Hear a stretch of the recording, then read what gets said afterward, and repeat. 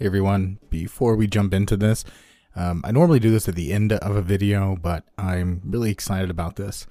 We have new merch in the Teespring store for the Mr. Davis Investigation Agency. I've wanted to give this community a name for a really long time, and I thought this was a fun and clever little idea. So, if you want to become part of the MDIA, become an agent for us, just head down to that link at the bottom of the description, at the top of the description, and pick you up a hoodie, a t-shirt, whatever. Anyway, thank you guys so much for listening, and let's get right into the video.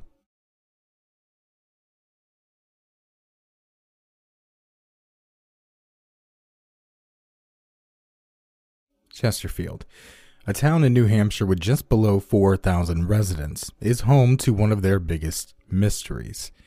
It began in February of 2001. Bethany Sinclair and her mother Tina were living at Tina's boyfriend's house on Mountain Road in Chesterfield. Tina's boyfriend, who goes by Van, was a former Marine and regarded as a highly placed supervisor at the Vermont Yankee power plant. He also had a short record with the police, notably a sexual assault case on a child in 1991. That case wasn't solved until 2001, and while he was set to serve up to 15 years, he was released in October of 2007. Sharon, Tina's sister, has said that the memorial that was set up for the women was stolen just a few days later, and Van was reportedly seen in the area, but he claims to have no connection. Van's relationship with both of the women seemed to be turbulent at the least. From an article in August of 2001, we can see that Tina had a few relationships with abusive individuals, and according to a source close to the family, Van was no different. The article references a specific incident where Van allegedly covered her in kerosene and attempted to light her on fire. I have to say allegedly because Van was never charged with abuse of any kind. But it would seem that February 4th, 2001 would be Tina's breaking point.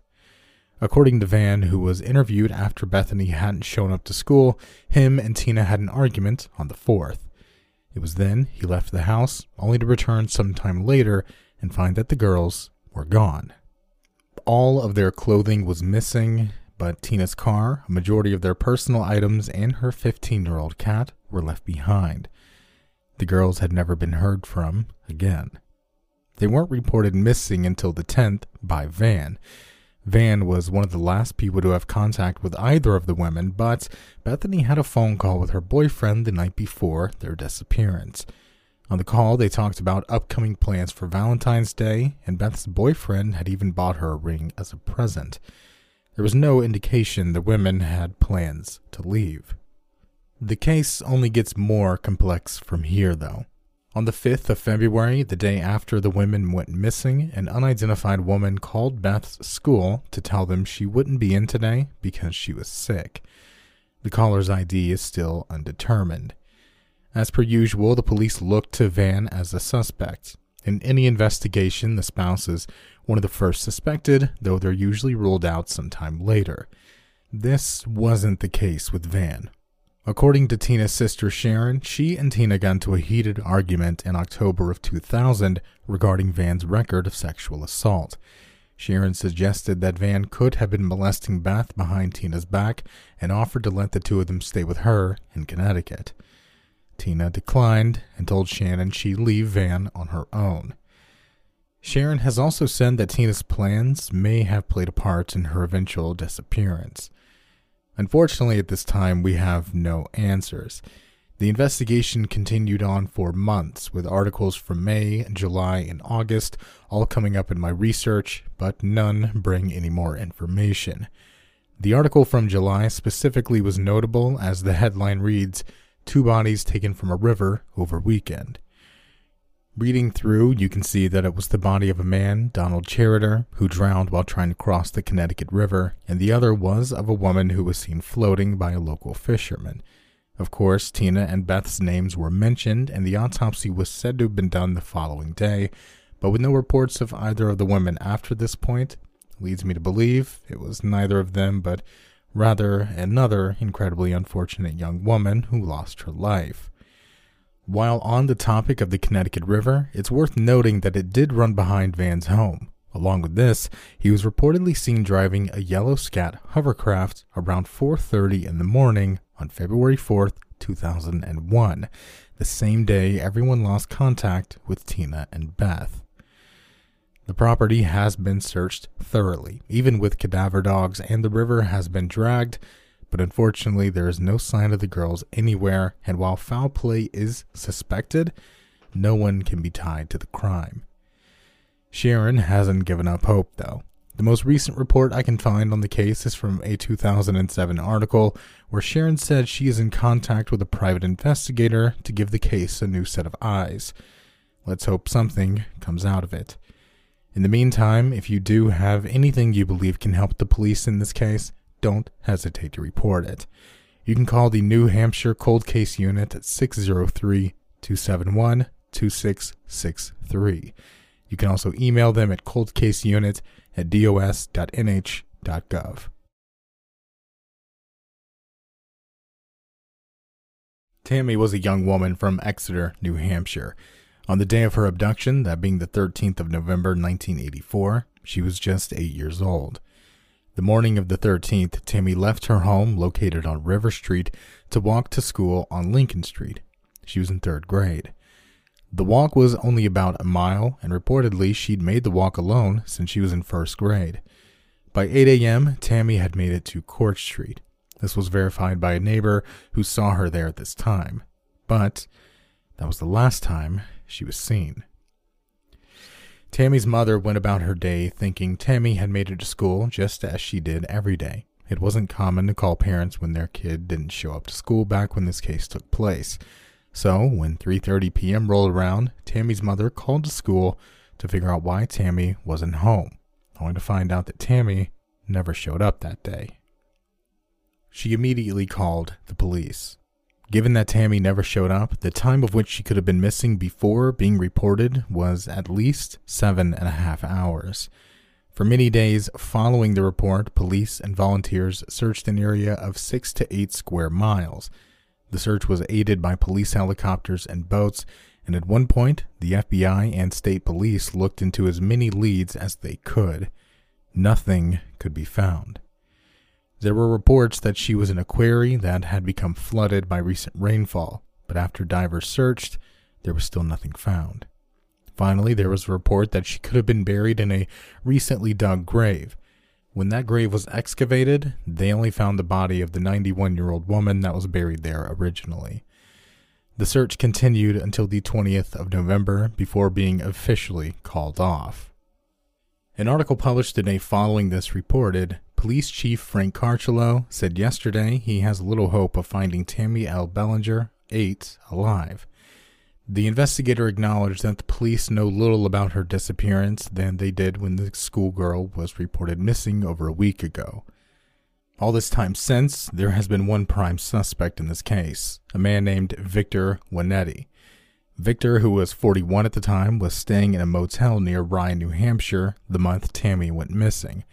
Exeter, where Tammy was taken, is only a 20-minute drive from there.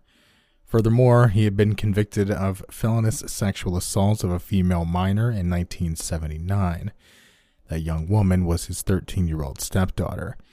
He'd served 4 years in prison for the crime before being released on parole in July of 1983.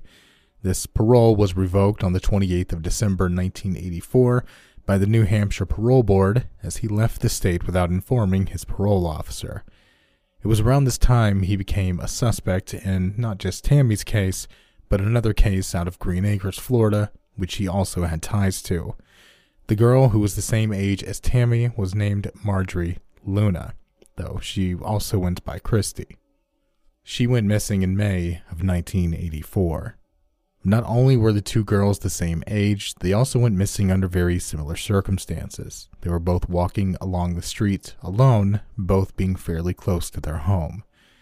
Victor would pass away in December of 2012 while serving time in a Florida prison for parole violation and burglary. Police still believe him to be the man who committed both of these abductions and are currently looking for any leads that can tie him to being the abductor in both cases.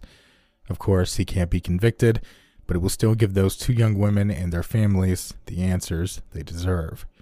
If you have any information on either of these cases, call the New Hampshire Cold Case Unit at 603-271-2663. And of course, you can also email them at coldcaseunit@dos.nh.gov.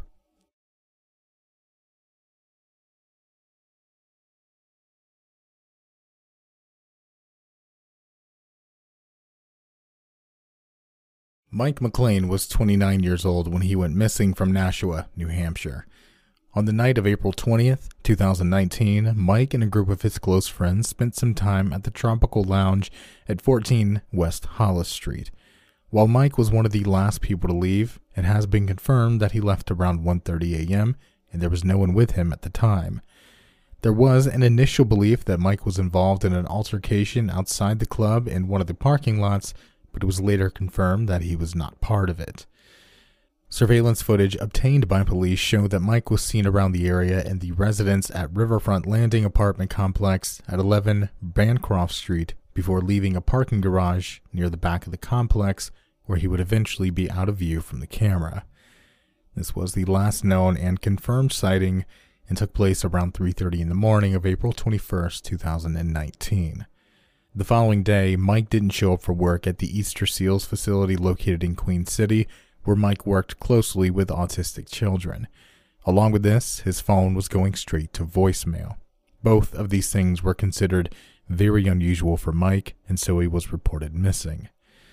For the past 16 months, the police, friends, and family have looked for Mike anywhere they think he could be.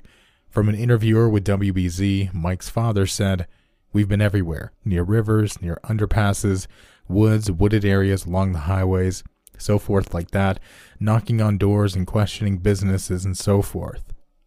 Police have followed up on every lead that had been sent in, though they note many of them have been false leads. One eyewitness claimed they heard Mike on the phone with someone and reported that Mike sounded very distressed, but I can't find an outlet that verifies this account. One final piece of this puzzle comes in the form of Mike's father, Edward, saying that Mike called his boss just before 2 in the morning on the 21st on East Hollis Street while he made his way to a nearby McDonald's. This is also the last time Mike's phone was pinged with any activity. According to his father, Mike told his boss that "they are following me, more than one."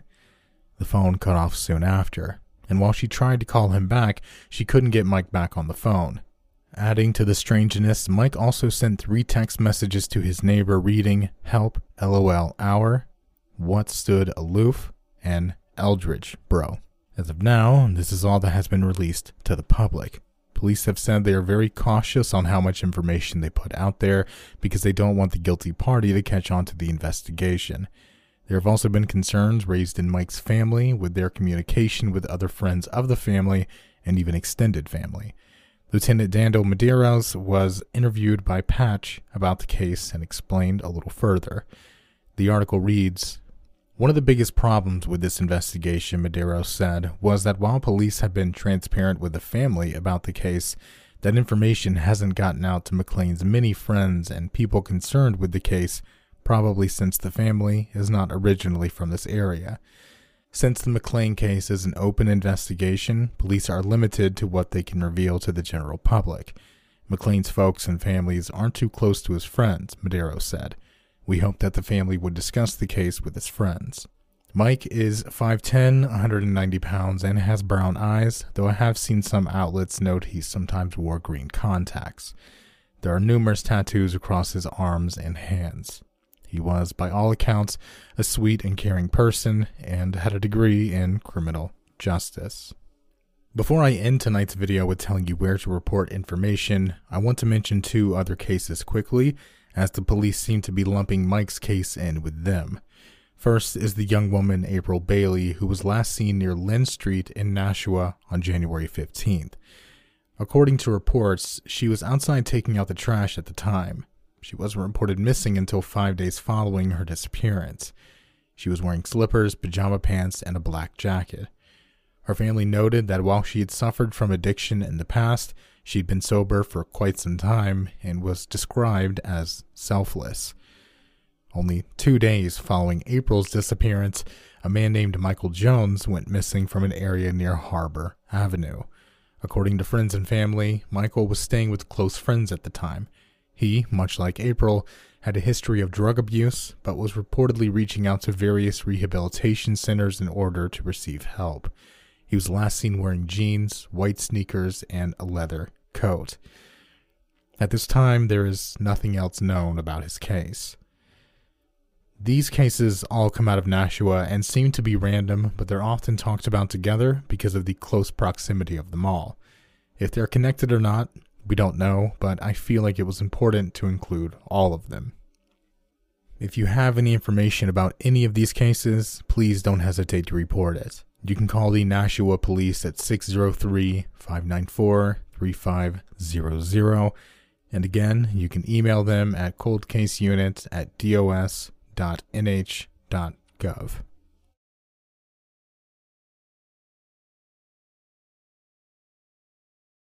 I want to take a second to say thank you to everyone who took some time out of their day, morning, or evening to listen to these cases tonight. I know the title will probably say 3, but there are a lot of cases here. Some of them incredibly recent and incredibly disturbing, to be honest. But that's why we do this, because we need answers. The families need answers, friends need answers, and people need to be brought to justice. We can't forget that. If you want to support the channel, get videos a day in advance, you can become a member or become a patron. Both of those links are down below. And again, like I said at the beginning, if you want to become a part of the Mr. Davis Investigation Agency, just head down to the link and pick you up a t-shirt or a hoodie or whatever. Thanks again, everyone, for hanging out with me tonight. Take care of yourself, take care of each other, and as always, stay safe out there.